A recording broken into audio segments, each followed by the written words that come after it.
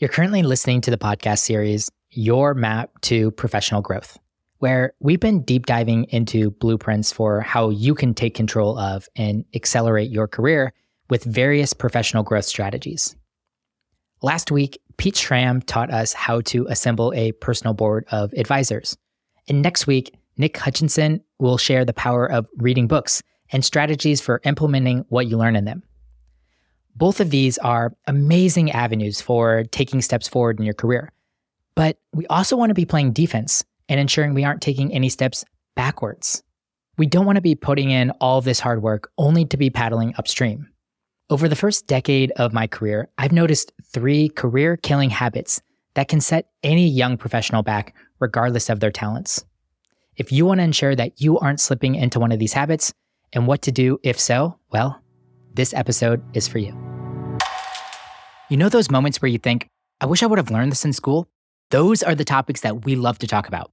Join me each week as I interview experts sharing their strategies for solving problems that us young adults will face throughout our 20s and 30s. So what are you waiting for? If you want new episodes about adulting advice every Monday, hit that follow button.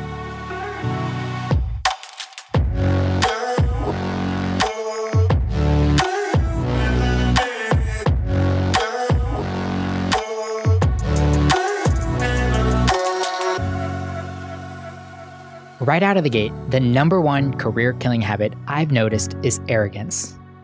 It's one thing to be confident. It's another thing to be egotistical. One of the greatest qualities that most young professionals bring into the workplace is their humbleness and desire to learn. Somewhere over the course of the first decade of our career, we sharpen our skill sets and start taking on greater responsibility. With that transformation, we want to make sure that arrogance doesn't creep in. A couple of specific examples of arrogance in the workplace could be fighting for your opinion, showing off in business meetings, refusing to learn from others, being rude to subordinates, and giving unsolicited advice.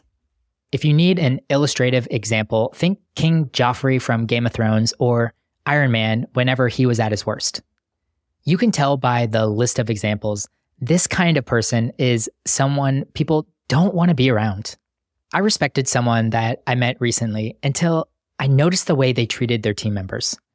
They would call them incompetent behind their back and give them these ridiculous tasks just to undermine them. They let arrogance creep in, and honestly, I lost a lot of respect because of it. As a young professional, it's important to embody confidence, yes, and you might be struggling to draw the line between these two qualities. But I actually think confidence and arrogance couldn't be farther from each other. Deep down, I think arrogance comes from a place where people are desiring to impress other people, and they lack the assurance they have in their own skill set. While confident people know their worth, but they also know they can still learn from and need other people's support and help, regardless of their title or experience. If you find yourself slipping into the habit of arrogance, become intentional about seeing the value in everyone. Ask for immediate feedback, collaborate with others, and God damn it, just be kind. The second career-killing habit is complacency. Complacency can show up in multiple ways, including not taking initiative to solve problems, lacking the desire to learn new skills, failing to follow through, being disorganized and unreliable, and staying in your comfort zone. There's nothing wrong with being happy with the position you're currently in, but similar to what we discussed in episode 119, humans are innately achievement-oriented. So much of the joy in job satisfaction comes from learning new skills and solving problems you haven't done so before. Becoming complacent is the quickest way to flatline your career, while taking initiative is an incredible way to stand out as a young professional in the workplace. In my previous life, whenever I was working in talent acquisition and recruiting, this was the number one quality I would look for. If I could find someone that was also persistent, this was a deadly combo and someone that I knew was going to climb the ranks fast.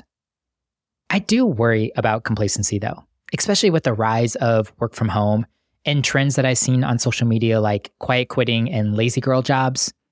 If I'm being honest, at different points of my own career, complacency has definitely crept in and I've floated by. That mentality never brought me joy though. I eventually found my work unsatisfying and I was just like, I don't know, always looking for the next thing because of that. If you find yourself being complacent, identify how to put some enthusiasm back into your job. Some ideas could be joining a new work committee, volunteering to onboard a new team member, or identifying a problem and asking your manager if you can work on solving it. Action and accountability are important. Add a specific project time to your calendar and reward yourself for following through. If you're really struggling, find an accountability partner like a peer or a mentor. Tell them what you're going to accomplish this week and ask them to follow up with you on Friday about your progress. The third and final career-killing habit is having a negative attitude. There is nothing I hate more than working with a negative team member. There's nothing productive about it. Having a bad attitude is only going to lead to increased stress and lower job satisfaction for yourself. It will also isolate you from your colleagues. I've seen it time after time. And I'm not talking about having a bad day. Everybody is allowed to have a bad day, but having a bad year or just flat out having a bad life, no thank you. I remember a time I got caught up in a situation with a negative coworker. I had a colleague who was upset about being underutilized, partly because whenever they started, they carried this really arrogant attitude into the office. They were telling everyone how wrong our company was doing things and how we should be servicing our clients like their old employer, which was a major competitor of ours. That arrogance immediately isolated them, and many of the team leaders didn't want to work with them because of this. They had a role as an internal consultant, and they were paid really well. Because of that, this was like this highly publicized role, and they were expected to make a huge impact on our department. I actually got to know this person pretty well, and I listened to a lot of their ideas, and I thought they had a lot of really solid ideas that they could bring into the workplace to improve how we are servicing our clients and the work that we are doing.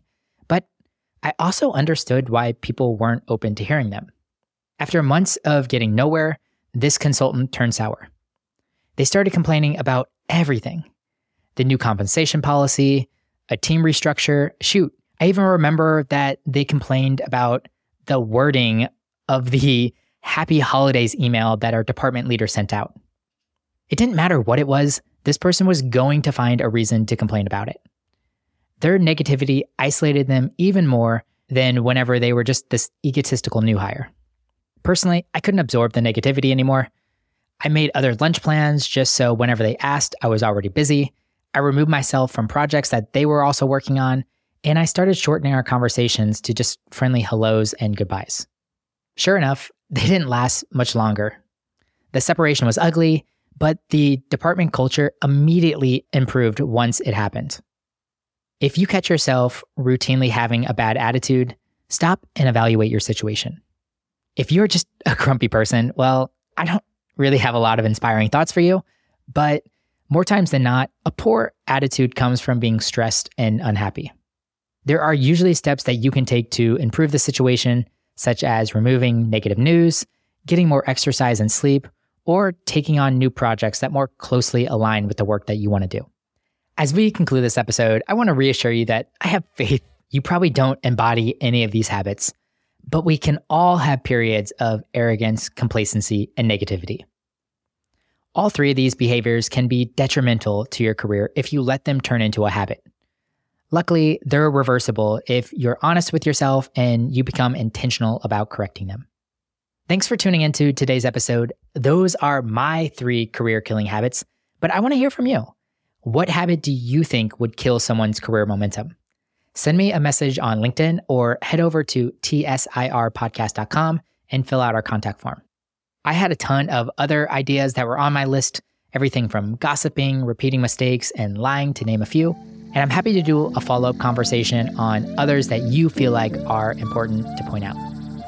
But until then, I love y'all. Thanks for listening to the episode. As always, I appreciate your kind words. If you want to leave us a rating and review on your podcast player right now, that would absolutely make my day. If you want to find episode show notes, our blog, and other great resources, head over to tsirpodcast.com. If you have follow-up questions, an idea for a future episode, or just want to say hi, We have a contact form on our website, and those messages go straight into my inbox, and I promise you, I will reply. But all right, guys, I really appreciate you tuning in. I love you all, and you're not alone. Let's keep making it through our struggles together.